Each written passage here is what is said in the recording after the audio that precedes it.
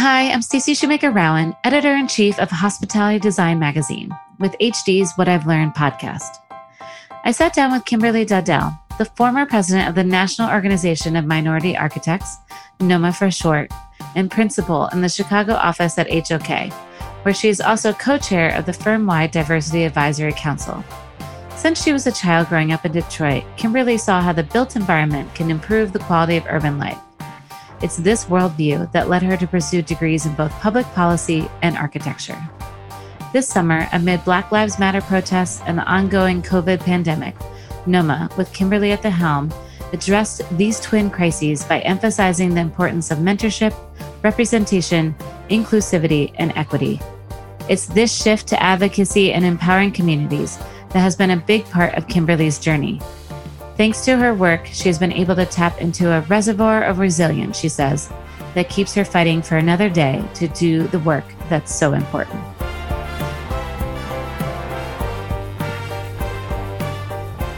Hi, I'm here with Kimberly Dodell. How are you today? Thanks so much for joining us. I'm doing well. Thanks for having me. It's good to be here. So great to have you. So we always start at the beginning. Where did you grow up? I grew up in Detroit, Michigan. So just at a time when Detroit was sort of undergoing, a good amount of disinvestment and a lot of challenging things, the 80s and 90s. But for a long time, Detroit was, one of the stronger cities in the country. And I sort of came around when it was a bit on the decline. And then over the last, let's call it 10 years or so, I've been pleased to see Detroit coming back. So it's been known as the Renaissance City for quite a while. And so happy to be from Detroit, but also have spent time in many other great cities like New York and DC and Boston, and now based in Chicago. So I've gotten around a little bit, but Detroit is always home. Yes. And did you always have a love for design, or were you creatively, were you attracted to things that were creative? Talk to us about your early childhood. Yeah, well, I mean, two things come to mind. So one, I definitely had and still have a love for the arts. I, have a number of close family members who are artists, and so that has been part of the story. But then, as I mentioned, Detroit is also the other part where, having seen so many amazing buildings, that were ghosts of their former selves because of the heyday, and then getting, closed down for one reason or another, and just seeing them boarded up. And so there was a very distinct moment when I was 11 when I decided that I wanted to become an architect because I wanted to fix the building. So that's kind of how that all started for me. So the combination of, a desire to help improve the built environment around me, coupled with my passion for the arts. Before 11, did you want to be something else? Yeah, originally I wanted to be a doctor. And then I realized that in a way, as an architect, it's almost like I could be a doctor for cities. So that's kind of what I'm going with now. I love that. Was there one building in particular or one moment that you remember? Yes. In fact, there's an old department store called Hudson. So the Hudson's department store was an iconic building in downtown Detroit on Woodward Avenue for decades. And it was built in the early 1900s and actually closed the year that I was born. So I never actually experienced it, but, many older Detroiters would say that that's where they went and, did a lot of their shopping for key events, or that's where they visited Santa Claus, or, all those, kind of key things that department stores represented in the 20th century. And I only experienced it as this large building that took up a full city block in Detroit, but I never got to go inside. But I just saw it kind of decay in front of my very eyes over the first, 10, 12 years of my life. But, as I was having this epiphany about architecture. And then unfortunately, it was demolished when I was in high school. So I didn't actually get to work on the building. But there was a moment where I was like, I want to fix the Hudson's department store. And I didn't get to do that. But I'm delighted now that old Hudson's department store site is now slated to become, a brand new building that's going to be the tallest building in Michigan. I didn't work on it, but also just glad that it's going to become something else. Yeah, no, for sure. And I love how you said it's like being a doctor, right? That you can fix buildings. And because and I think especially sitting here in the middle of the pandemic or whatever time the pandemic, you can see how, I think what it's brought to light is you can see how much buildings affect well-being and human, and just your overall holistic wealth. I mean, is that part of it? Is that what you hope your buildings do, and almost create these environments to help people thrive, or, live and feel good about where they are? Yeah. In fact, when I was just out of college, or actually technically I was still in college, I came up with an idea about measuring the impact of buildings on, kind of on the, not just the client and the client community, but also the larger community. And it was actually while I was interning with the General Services Administration, so basically the federal government. So back in 2005, the idea was to take, the idea of the LEED, rating system, but apply it to more social issues, and basically looking at social, economic issues, environmental issues. And so basically, me and a small group of people came up with SEED, which is the Social, Economic, Environmental Design Network. And our mission is to advance the right of every person to live in a socially, economically, and environmentally healthy community. So that's been, I guess, over 15 years now, that has been, part of, just kind of the profession, a small group of us that is continuing to grow. But I think in the wake of a lot of what happened last year in particular with the social awakening, there's just a greater call for more thoughtfulness around social equity, around, and, certainly climate change, and, economics are always going to be a part of the equation. So, and I was excited to be a part of kind of the very beginning of those conversations back in 2005 and around that time. But yeah, I mean, part of what my professional mission, beyond the SEED mission, which is, a separate organization, but me personally, it's about improving the quality of life for people living in cities. And I think that buildings are very much a part of that. I think that public spaces are very much a part of that. And so whatever we can do as, building professionals to, make healthier environments that are accessible to, to everyone, within reason. I think that's really what our goal should be, to ensure that people can, live their best lives and be healthy, and, have access to the resources they need. Right. So much to talk about. But first, were your parents an influence? What did they influence you at all in any sort of way to help you grow into this very thoughtful child? Well, my father was an artist, and so there's a lot of artistic ability, actually, on both sides of my family. But I would say that encouragement to consider the arts was, part of his contribution. And my mom has always been, very encouraging of me to pursue education. So between those two things, I think that's, where a lot of this is anchored. And to meld these worlds, you have both a policy degree and an architecture degree. How do they inform each other when you're, today? And how did you decide to go that route back then? Yeah, so architecture, as I mentioned, that kind of became something I was interested in at a very early age, so age 11, let's say. I don't think I knew what a policy degree was for quite some time. But I did decide to get my Master of Public Administration about 10 years after graduating from architecture school, mainly because I was, I'd just gotten my license to practice architecture, which was this Herculean effort.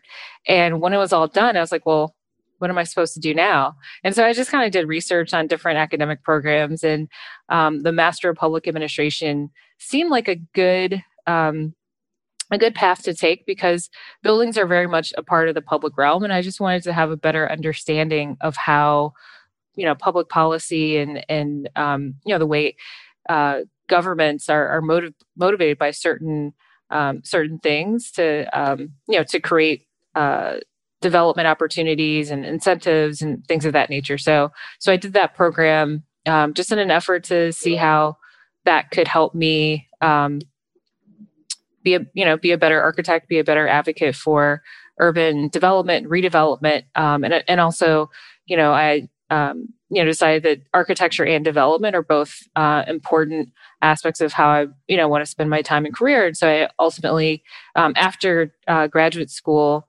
I worked in city government, and I actually helped developers work with the city of Detroit at the time And then I went into development for a few years doing small scale work.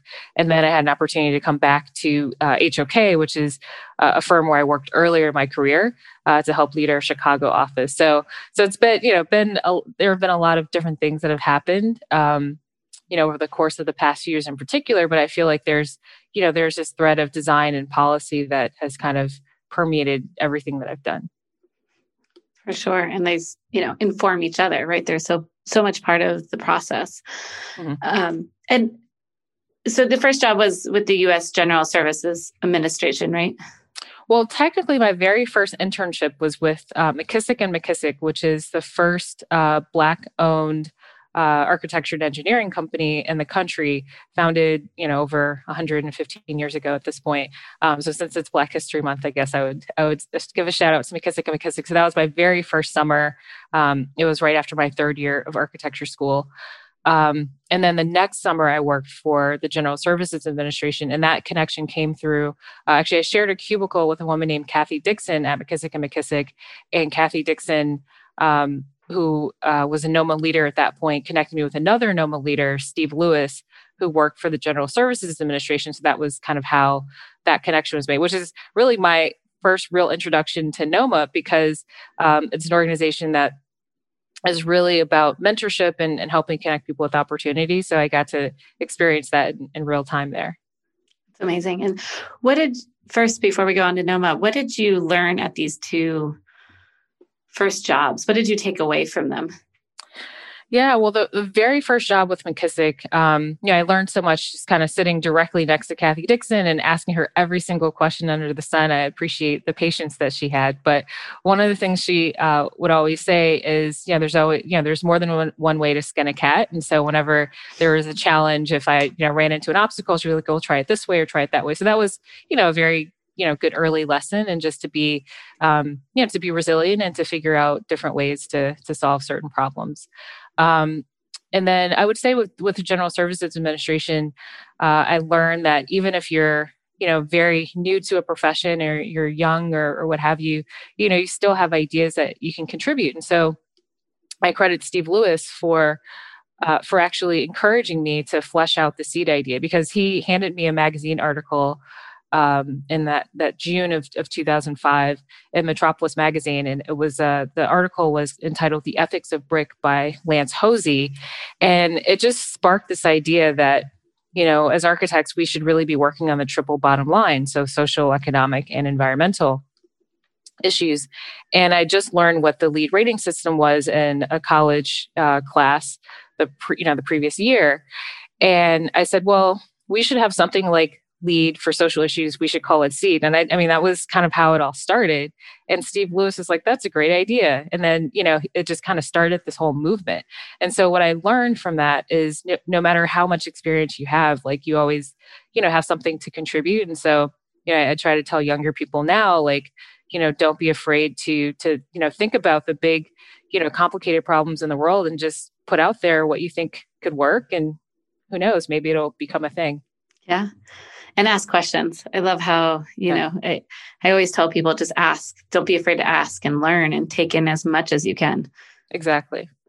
So talk a little bit about SEED and what you've all done with that. How have you grown it? How have you implemented it into projects? And, how has it evolved from 2005? Yeah, so I was pretty heavily involved in the very beginning, and by 2009, it was officially adopted by Design Corps. So it's actually led by that organization at this point.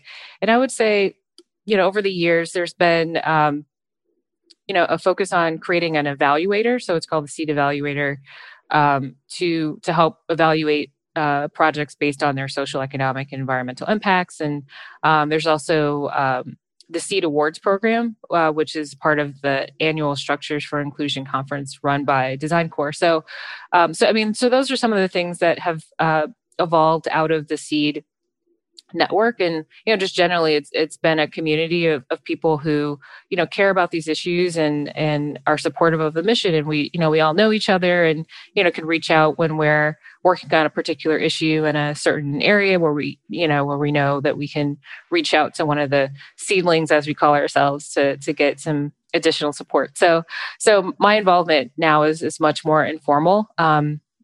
I did have an opportunity when I was the NOMA president to help host or co-host the SEED Awards at the NOMA Digital Conference this past year, because we had to go digital due to the pandemic. But it was a really nice collaboration between NOMA, SEED, and the NAACP. So that was my latest interaction with SEED. But certainly encouraging all the seedlings to keep going with the mission, which again is to advance the right of every person to live in a socially, economically, and environmentally healthy community.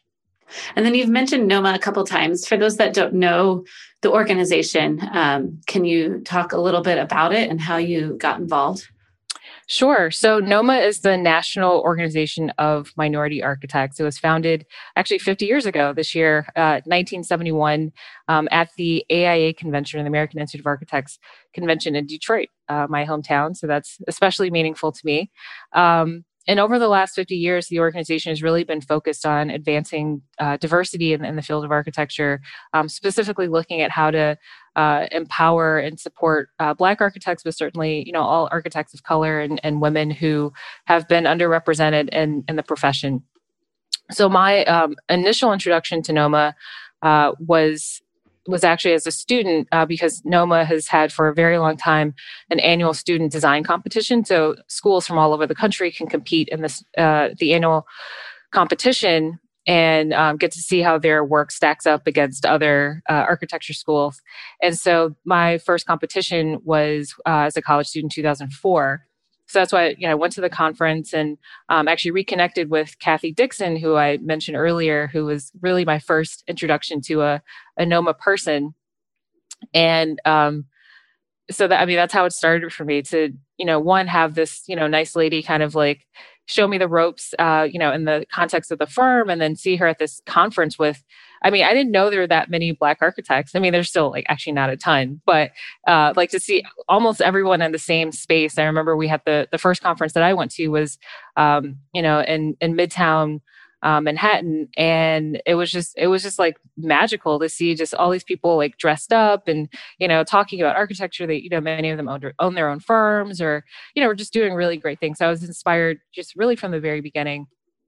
And I continued to go as a student. And then after I graduated, I was actually invited to join the board as a university liaison to help, support students in the Northeast region, because I was living in the Northeast at the time.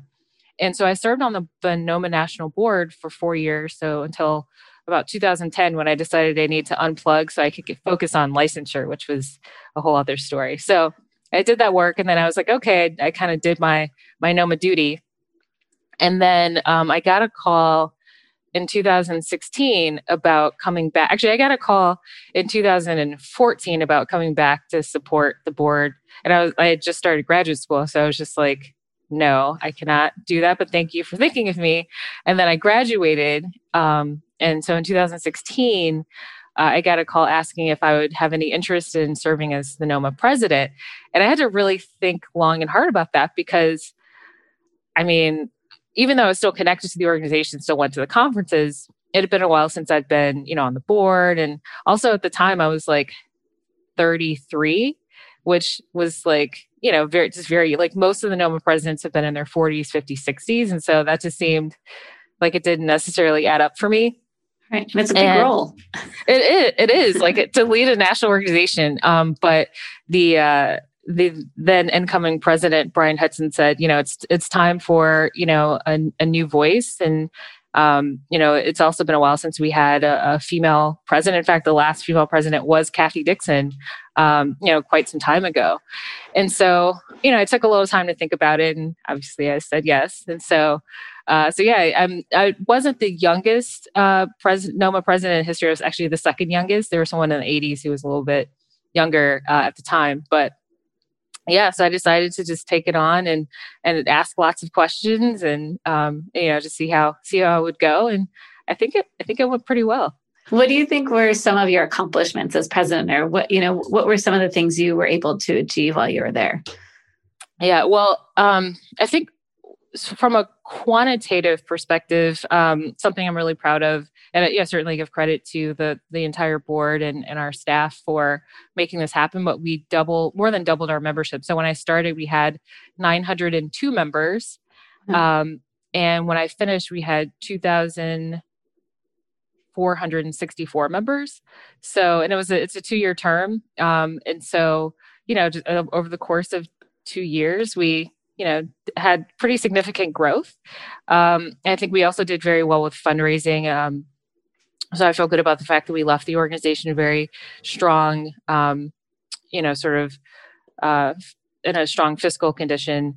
And then also we, for the first time in our history, had the ability and the confidence to have full-time staff members. So when I started, I kind of created this kind of motley crew of consultants to kind of help me figure out how to do things and expand the capacity of the volunteer board. Because, myself and everyone on the board, we're all volunteers, and, we love the organization, but we all, for the most part, we all have day jobs. And so we had to figure out how to grow the organization and expand our impact, but also do what we have to do for our regular jobs and lives and things of that nature. So I felt it would be important for us to start to hire people. And, for the first time in a long time, well, perhaps in the organization's history, we actually had the available funds to hire people kind of, on a more consistent basis. So over the course of my 2 years as president, we just continued to work with our consultants until, by the end of my term, so December 2020, I was really proud that we were able to sign not one, not two, but 3 full-time employees as our first employees. So, with benefits and, all the things that people want in full-time employment. So that was very exciting for the organization. And I mean, a lot of different things happened, but I was also really proud of how we responded to, just the racial and social awakening. We, in response to the murder of George Floyd, we put out a pretty compelling statement about, what people should be doing. And I encouraged everyone to be brave, which is an acronym that, that basically gives people like specific steps they can take to ensure that, they're being a good human to one another. Like that's kind of what it all comes down to. And at that same statement, provided our new mission statement, which is more focused on not just diversity in the profession, which is important, but advocacy and empowering communities to help rebuild and support one another. So, there have been a lot of different things that have happened over the last 2 years, but among them are membership growth, financial strength, really messaging to our members, what they can and should be doing to, create a stronger profession and society, and then also building bridges with other organizations within our profession so that it's not just, NOMA on an island trying to increase diversity, but we really need, the other architecture organizations to chip in as well. So those are a few of the things, but it's a pretty long list. I actually was asked to put together a list for our 50th anniversary commemorative book, if you will. And I was like, wow, we did a lot. And so I credit, certainly the board, but also our consultants and staff, because we couldn't have done it without them. Right. And what was it like to be, leading this organization last year, when everything was going on after George Floyd's murder and, the Black Lives Matter movement? I mean, what was your feeling going through all of that and leading this organization? Because I know there was, even for us at HD to start really, everyone realized they should do better and could do better. And having some, those conversations that we always thought we were having, but should be having more of, the question was, a lot of the response was, we've been doing this for a while, thanks for noticing now. But, was there some of that at that same time of, that you're in charge of this organization that's trying to promote diversity and, get the word out. But just talk to me about being that president at that time. Yeah, well, I mean, I certainly don't have to remind you that was also the same time that there's growing uncertainty around the pandemic, Yep. and then also the kind of economic situation in the country and frankly throughout the world. And so we called it dealing with almost like a triple pandemic. So the racial pandemic, the health crisis, obviously, and so many members were losing jobs and things of that nature. So really trying to address all of those things at the same time, which is very challenging. But certainly things became much more focused on the racial awakening after the murder of George Floyd. So let's call it June and July were very active in terms of, people reaching out to us saying, how can we help? So, many white Americans would, send emails to NOMA members or to me directly or, the general inbox or what have you, and just say, we want to help, we want to donate, what can we do to get involved? Because, we've been kind of on the sidelines for a long time and, we want to help. And so that was actually really refreshing, honestly. I mean, it did generate more, more work that we had to do to kind of respond and figure out what to actually do to, make sure that we were, taking care of all the different, new opportunities that were popping up. But I mean, overall, I felt really positive about the response that we were getting. And I just hope that, it wasn't kind of a flash in the pan kind of thing. And certainly the volume of inbounds has gone down, but I hope that, the companies that we've been working with and the individuals that have reached out, they still kind of keep us on their radar and remain supportive, this year and next year and into the future, because, it's not just a one and done kind of thing. It's like we have to continue to work on, fostering that diversity and inclusion. And in fact, one thing that, I was once told to consider is that diversity and inclusion, if we start to look at it more like profitability, like you don't just like achieve profitability and you're like, all right, I'm done. It's like you have to keep reviewing, your numbers and everything, pretty regularly. And so I think that if we do something similar for diversity, equity, and inclusion, I think that, we'll all be in a better spot sooner rather than later. Right. There's so many reasons. And what do you think the industry can do to help create more diversity and inclusion? Are there, any kind of high level things that you have said or in the BRAVE or in your statement that the BRAVE acronym or in your statement that you think are some of the top things to keep in mind, to keep doing, to keep thinking about? Yeah, I mean, I think one of the key things that I encourage, particularly leaders of either architectural firms or organizations that support the profession, are look at who's missing from the table. So if you're in a boardroom and there aren't any women or people of color, or there's just a perspective that's missing, you should actively seek ways to fill a seat that represents that missing perspective or that missing voice. And I think that once we all start to do that more often, a lot of the issues or the inequities that we see will start to shrink, because all of a sudden you have someone who can say, hey, I noticed that we're not doing this or we are doing this. Whereas before that voice was at the table, it would just go completely unnoticed. And so I think that's one of the key things that can happen at the very highest levels. But I think in terms of how we sort of fix the disparities, at least in terms of representation. So I guess to give a very specific example, there are about 116,000 licensed architects in the United States. Of that number, only about 2,300 are African American. So that's, less than 2%. And then of that number, only 500 are women, Black women. And we mostly all know each other. In fact, there are so few of us that we know the number of which we are, when we were licensed. So I'm like number 295, for example.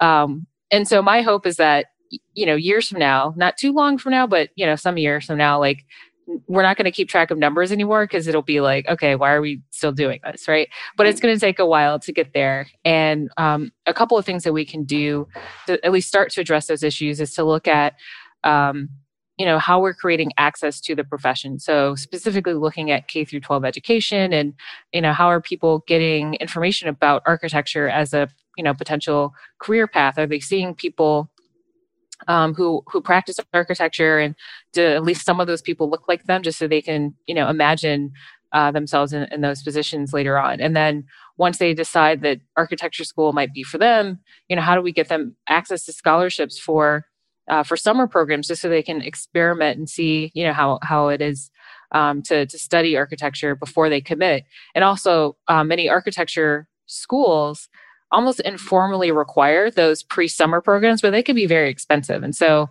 ensuring that students have support to do those kinds of things is also critical. And then once you get to architecture school, ensuring that you have the financial resources to make it through school, because it's actually one of the more expensive things to study, because it's either 5, 6, or 7 years of study, and then you have to purchase sort of top-notch technology to run all the programs, and you also have to have funding for physical models that have to be built, and printing drawings and all kinds of stuff. I mean, it's far more expensive than just buying books, which is what most other majors require. So there are all these kind of economic factors, and it's no secret that communities of color just tend to have fewer economic resources. And so that's another reason why, architecture isn't always the top choice. And then that, coupled with, compensation rates not being as high as other professions upon graduation, like the legal profession, the medical profession, and increasingly the tech field. So we've got a lot of competition in architecture, and I think we have to do a better job of articulating the value proposition. Right. And so from there, and I could go on and on about this one topic, so I'll curb it in just a moment. But once people do graduate, they have to have access to good jobs and be supported in firms, and ensure that they see a future for themselves in the firm where they are, or they see a pathway to owning their own firm and having a sustainable business. So there's so many different things, from basically kindergarten for retirement, that we have to, as a profession, be able to help make sure people have the support that they need. Right. And you didn't even talk about licensing, because that's a whole nother. Right. Okay. Yes. Thank you for bringing that back into. So licensure, that's kind of how we get to the 2,300 people.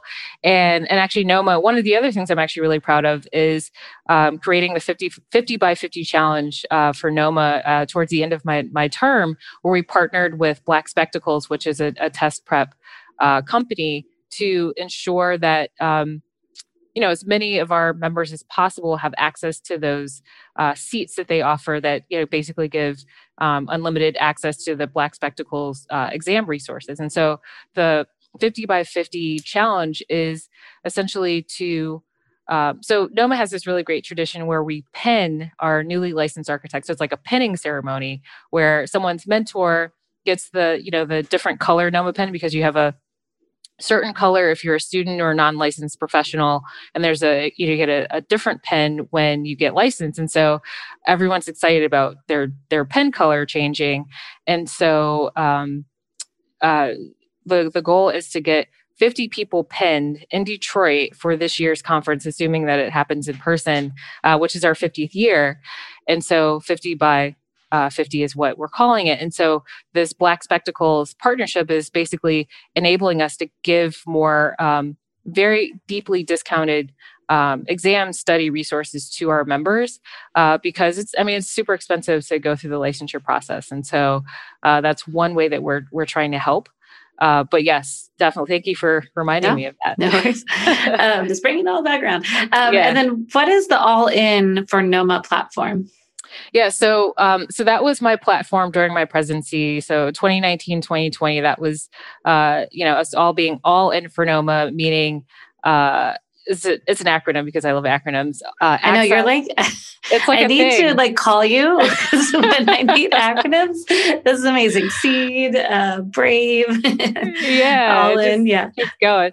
So All In for NOMA stands for Access, Leadership, and Legacy. So how do we create access to the profession so that K through licensure piece in the beginning. And then leadership, how do we foster leadership within our ranks to make sure that people are, best positioned to either open their own firms or, climb the ladder at their existing firms, or get involved in boards and, public service, et cetera. And then legacy, how do we look at ways to support our more seasoned members and thinking through things like succession planning so that their firm lives on beyond them? How do we celebrate people's achievements through design awards and things of that nature? So really it was a way for me to break down the almost like life cycle of an architect, the very beginning, the middle part of the career, and then, towards the end of the career, in ways that, people could resonate, like, oh, I want to help create more access, or I want to help people, with leadership challenges, or I want to help people build legacy.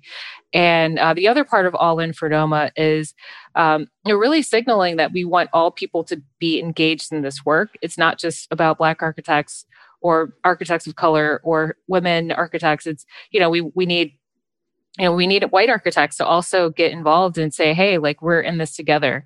And so if we're all in for NOMA, then I think we can, do a much better job of creating the profession that, that's going to be most sustainable and effective for a wider variety of communities. So that's actually technically no longer the platform, because there's a whole new president and he's got a whole other thing, which I think is also very exciting. But that was my thing, and it was great fun. Love it. Love your acronyms. Thank you. And let's get to HOK for a minute, because I do want to talk about your role there. So how long have you been at HOK? What is your role? What kind of projects have you been working on over the last couple of years? Sure. So my HOK story actually started at a NOMA conference. So there's a nice little bridge there. When I was working in DC, I went to a NOMA conference. I worked for a smaller firm called Ayer St. Gross at the time. And Ayer St. Gross did not have, actually, to make it tie back again to NOMA, Steve Lewis, who I mentioned, his roommate in college was Adam Gross of Ayer St. Gross. And he made that connection. So then I started to work with Ayer St. Gross, or ASG. And it was a great firm, had a great time, but they only had, offices in certain areas, and New York was not one of them. But because I went to college in upstate New York and most of my friends were in New York City, I was visiting New York a lot. And my friends were like, why don't you just move here? And I didn't really have a good reason as to why not. And so I just started to think about, well, which firm might I switch to get to New York? And so I went to a NOMA conference, and there was a gentleman there who worked at HOK in the Atlanta office actually at the time. And he was like, why don't you come to HOK, interview in Atlanta and interview in New York and just see what happens? And so long story short, I did those interviews, and I got an offer from the New York office in 2008, which was great timing, I would say. Perfect. Right. But the industry was flourishing. Exactly. Well, I mean, it was actually before everything went haywire. But I arrived in New York in April of 2008. Yeah. And then in September, it was a very different world. But luckily, I was, I was able to kind of stick through that whole stormy time. And I ended up leaving HOK in 2011 to do real estate project management. So I got to kind of sit on the owner's rep side for a while, which was really great experience. And I think, helps to inform, my work now back on the architect side. But, I started out as a young designer. Architectural technician was the technical title back then. And I really got interested in marketing. In fact, the acronyms is just part of it, but it's just like I have this real interest in, I guess, some level of talent with thinking of ways to, express things in a way that's very easily digestible. And, right. That's part of what marketing is. And in any case, long story short, I became pretty good friends with the marketing principal in the New York office, who kind of took me under his wing and just kind of, essentially offered me an opportunity to work with him directly. So pulling away from architecture a little bit, but obviously still in the context of HOK supporting our marketing and communications efforts in the New York office. So so through the years, I remain in touch with with my former boss there. His name is Chris Lal. And so years later, I remember having a conversation with Chris about supporting, about HOK supporting NOMA, in which he, certainly was in favor of. And so he went back to the leadership of HOK, and they decided to support NOMA in a pretty major way, which was amazing because as I was stepping into the presidency, it was good to kind of have this high level of support from a major firm. And in those conversations, we were just talking about, what I was doing with my career and, what some of the potential needs were within HOK. And long story short, again, I ended up, having an opportunity to consider a position with HOK in Chicago. And Chicago is a city that I've always admired, but I'd never lived there. And what's nice about it is it's pretty close to home and Detroit, but it's also like an amazing city for architecture, and it has so many amazing qualities. So I moved to Chicago in April of 2019, and so that was my triumphant return to HOK, which is exciting. I was coming in as director of business development, really in an effort to ensure that the Chicago studio was,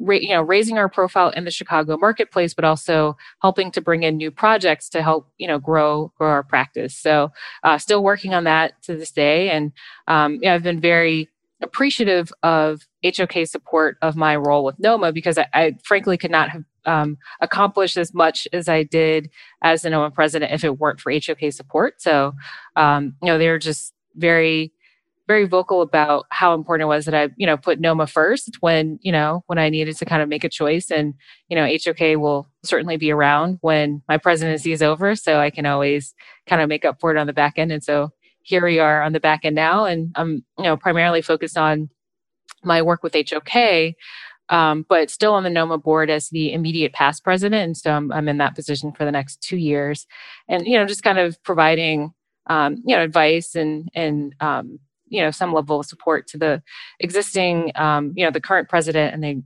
the board. So that's what I've been up to over the last 31 days post my NOMA presidency. So just getting involved, getting into it. And what kind of projects would you like to see HOK take on, especially with your new role? And also, how are you helping to create, create a culture that's, diverse and inclusive, and all the things that you've been striving to do at NOMA within HOK? Yeah, no, that's a great question. I think in terms of the types of projects that I want to bring into the office or help my team bring in are, really a wide variety of large scale transformative projects. And I don't want to get too specific because I think we're pretty open to anything that's large and complex and impactful.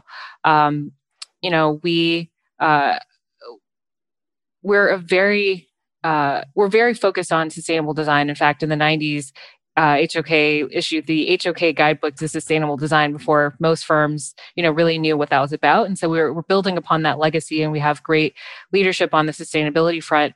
And I think another iteration of that is our renewed focus on adaptive reuse. And so helping to look at our existing building stock, like those buildings, like the Hudson's department store that I never got to work on. But, some of those buildings still exist, maybe not at that scale, but, how can we repurpose these existing buildings and, ensure that they have a future? Because there's a saying that the most sustainable building is the one that already exists. And so how do we take some of that existing building stock? And certainly looking at, new ground up development is exciting as well. But, really looking at a wide variety is going to be important to us. And then on the, along the lines of, how my NOMA work is kind of dovetailing with the HOK work, I'm one of the 3 co-chairs of HOK's Diversity Advisory Council, which has been around, for about 8 years at this point. And essentially, each of our 23 offices have representatives who are part of the Diversity Advisory Council. And then firm-wide, we have 3 co-chairs, myself, Shiva Mendez, and Damon Shepard. And we're all in different office locations, and we all have different leadership roles within the firm, but we come together to help lead this group of people to essentially talk about what's happening in each of our offices and what's happening firm-wide, to ensure that we're collectively helping to foster a sense of belonging at HOK. So, anyone who works with the firm feels like there's a place for them. And if there are challenges or issues that come up, we kind of deal with that as a small group, and work closely with our HR director to make sure that, we are being inclusive and, facilitating diversity, equity, and inclusion programming that helps, everyone, strengthen their approach to those things. So, for example, we have a career and opportunity survey that comes out every other year, surveys the whole firm, and then we look at the survey results and we talk to each individual office or the leadership of each office to talk about, what they're doing well and what their employees saying are not going as well, and how do we address those issues. Another thing we've done more recently is instituted unconscious bias training, to ensure that people are able to get some of that stuff under control, so that we can make sure that everyone feels welcome at HOK. And another initiative that I'm really excited about is a new program called HOK Tapestry, which we're actually planning to roll out this week. So that's what I'll be doing as soon as we're done here. But Tapestry is sort of a two-part approach to ensuring that HOK is being a strong partner for for our consultants and project partners. So for example, especially the MBE, WB, DBE. So for those who don't know those acronyms, which I did not make these up, by the way, it's Minority Business Enterprise, Women-Owned Business Enterprise, Disadvantaged Business Enterprise. And there are some, many others. But essentially, how can we create diversity within the project teams that deliver on behalf of our projects, or on behalf of our clients, I should say. So there's a database that we are launching that enables us to collect information about all these different types of companies, large and small, but they can designate what special sort of certifications they have. So we can very easily search. So no matter what location we're in, looking for project partners, we can see who's there, and we can, because they've signed up or opted into our Tapestry program, essentially we can do a smart search for those companies, and put together teams that will help us to diversify the group in which are serving a particular client for a particular project. And then the other component of HOK Tapestry is creating programming specifically to help build capacity, whether it's workshop in risk management, or just helping smaller firms overcome some of the obstacles that we often see them struggle with. As HOK has been around since 1955, so we've kind of seen a lot of different things and can give some advice, and certainly not unsolicited advice, but we'll have specific seminars and workshops set up to again empower more of our project partners, so that again, as a collective team, we can be more solutions oriented for our clients. I love that, because as you talked about, like, who's sitting at the boardroom, or who's sitting at the table, right? And it goes so much further than just that, right? And like, who are the manufacturers? Who are the project managers? Who are the every facet of a team? So I love that it digs even deeper than just the obvious, if that makes sense. Yeah. That's amazing. Is that something you're sharing with the industry? Because I think that's what the industry needs too, is to have these resources. We're building it right now, so it's still a work in progress. But we're super excited that we're going to start to invite different companies, and again, large and small firms or other consultants that we work with, whether they're owned by minorities or women or not. We want everyone to be in the system so that we can just see who's out there, even though I think we know, like, in the back of our minds, we know who we tend to work with. But what this system is looking to do is look a little bit beyond who we have existing comfort with, and see who else is out there, so that we can start to grow the pool of people that we work with and diversify that pool as well. So we're excited about it. I think that other firms will probably start to look at similar things, since that's how this works. But we're glad to be kind of at the forefront of that. I love how part of this is to make sure that people within HOK, feel supported. And I think that, we started a Hospitality Diversity Action Council. And I think part of a lot of the conversations we're having is, making sure that there's mentors there, they see themselves in the roles. Right. Who have been some of I know you've mentioned a few mentors, but have there been any other mentors along the way that have really helped shape help shape your career or helping you get to where you wanted to be? Yeah. So I believe in this thing I like to call 360 mentorship. And so certainly there are people who are more experienced than I am. And I get lots of great advice from them. So the Kathy Dixons and Steve Lewis and Chris Walls of the world. But then there are also people who are younger than me who, they ask me, like, I'm technically their mentor, but then I, make an effort to ask them questions as well, because there are things that they know that, I have maybe not caught up on in terms of, other like technology and stuff like that. Although I do try to stay on top of those things.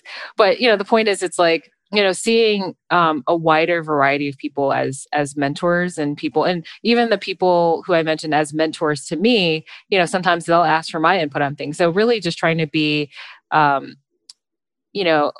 very open-minded about what mentorship is.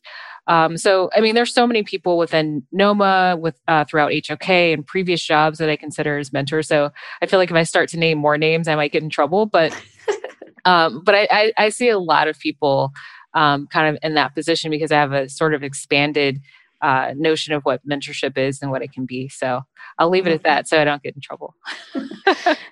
I do know too, one interview we did with you, you did talk about Sheila Johnson and because you were at the Kennedy School, right? Right. You're so good at this. So thank you. So Sheila Johnson, so she sponsored this fellowship called the Sheila C. Johnson Leadership Fellowship.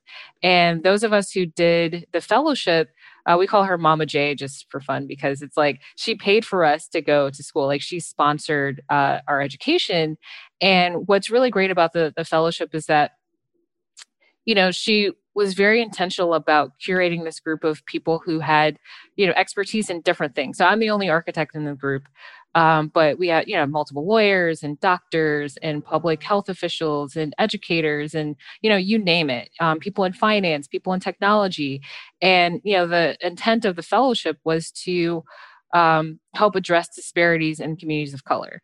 And so by empowering people through, getting this degree at the Harvard Kennedy School of Government, and, essentially putting them together, I think that was a brilliant idea. And I certainly appreciate the fellowship support to actually be able to afford the education.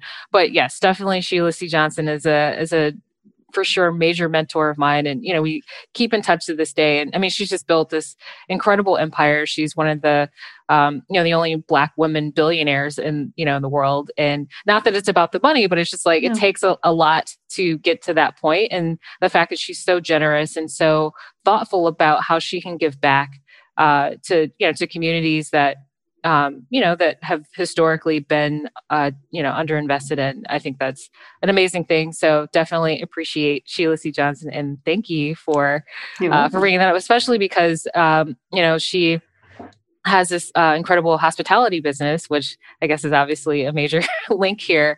But I remember visiting her Salamander Resort in Virginia, and she has other properties as well. But and also I went to her property in New Orleans, and I mean it's just amazing to see, because there are not many Black women who are in a position to have these kinds of empires, if you will. And so just really proud of the work that she's done and excited to be a part of that legacy. And I know we touched on this a bit and you just mentioned it, but I think this could be a nice transition as we get to the end of our talk. But how can design and architecture help build these more inclusive communities?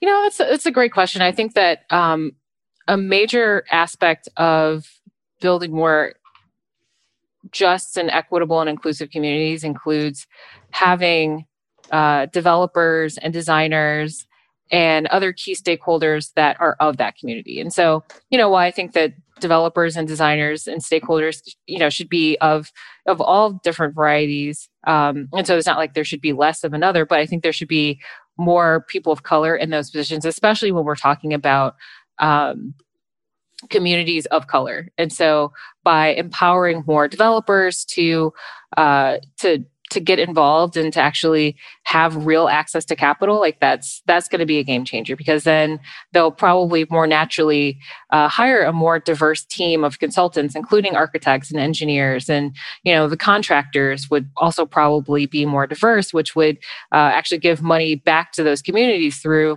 ideally workforce development programs and other things that are more thoughtful around how do we keep as much money in this community as possible while building it up and creating more opportunity for other people to come in, but also to not displace the people who are there. And it's a balancing act, but I think those things can be done with diverse and really thoughtful, creative teams that are focused on almost like a project or development mission statement that's around avoiding displacement or creating job opportunities or being diverse. Like I think that when those things are called out as important and those things are followed up on and there's accountability. So by empowering community members to get involved, I think that's one important thing. And then to the extent that the public sector is involved, which is pretty much almost always, especially when public funding is involved, making sure that the public leaders are tuned into what's happening and making sure that their constituents are being well served and, essentially holding the leadership of the project accountable for what, doing what they said they would do.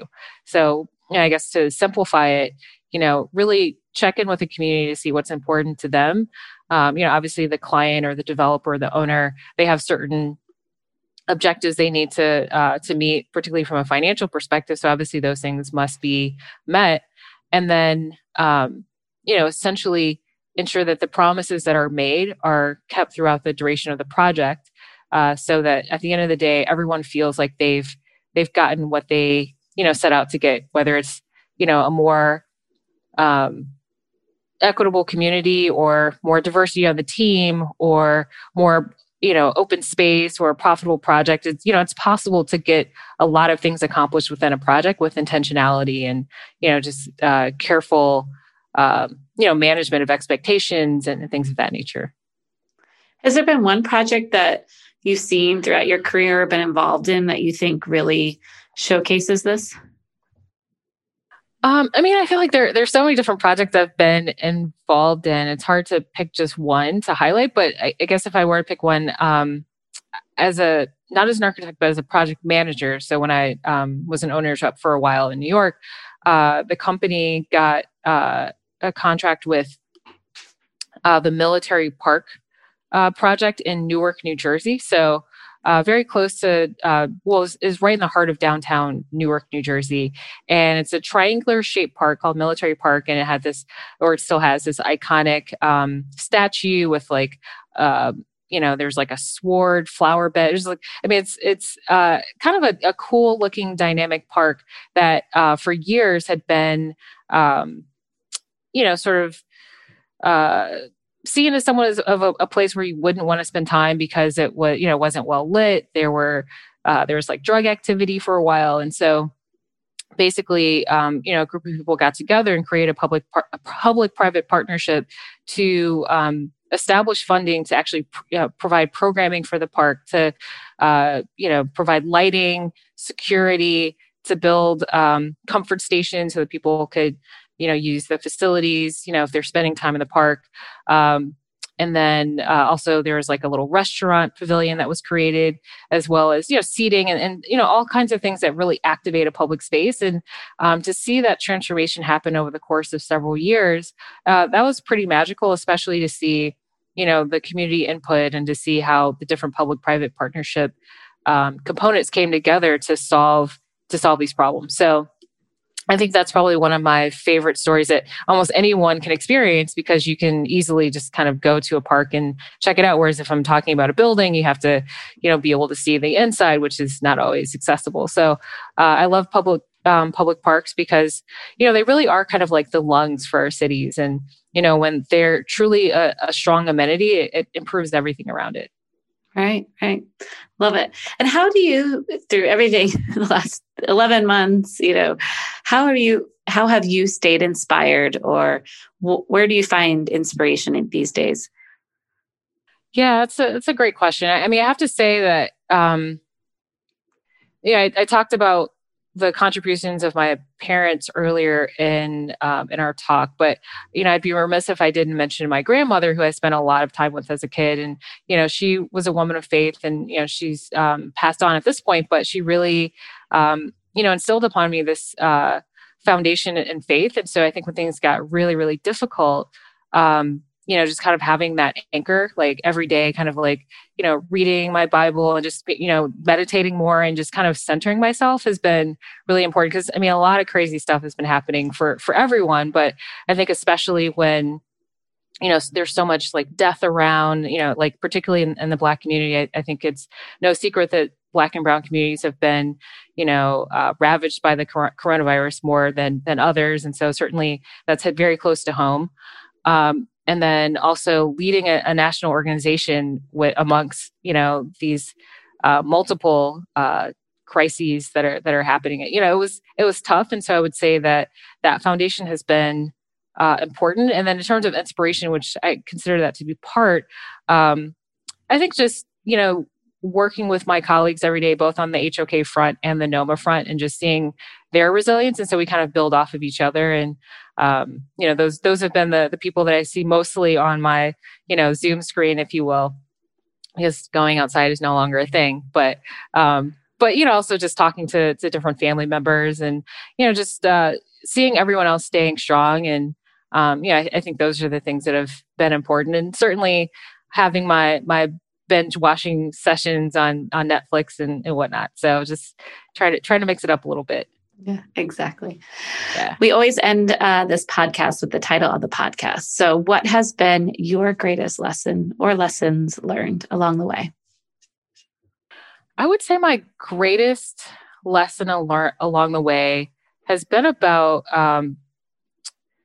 finding your voice and being resilient. I think that particularly looking at my NOMA presidency, I had to really find my voice to speak on behalf of a whole organization, and to help build bridges between NOMA and other organizations, and help raise money and all this stuff. I had to stand for something. I had to really like articulate what NOMA was about, what I'm about as an architect and as a leader, and get other people on board. So I think a big part of my journey, particularly over the last few years, has been about finding that voice and tapping into a kind of reservoir of resilience to keep fighting for another day, to do the work that's so important.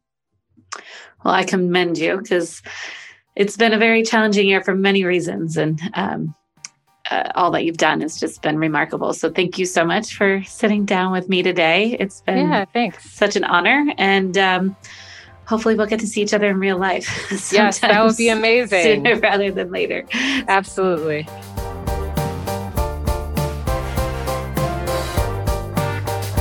Thanks for listening to Hospitality Design's What I've Learned. If you like what you've heard, subscribe and review us on iTunes or wherever you listen to podcasts. You can find full episodes and transcripts at hospitalitydesign.com.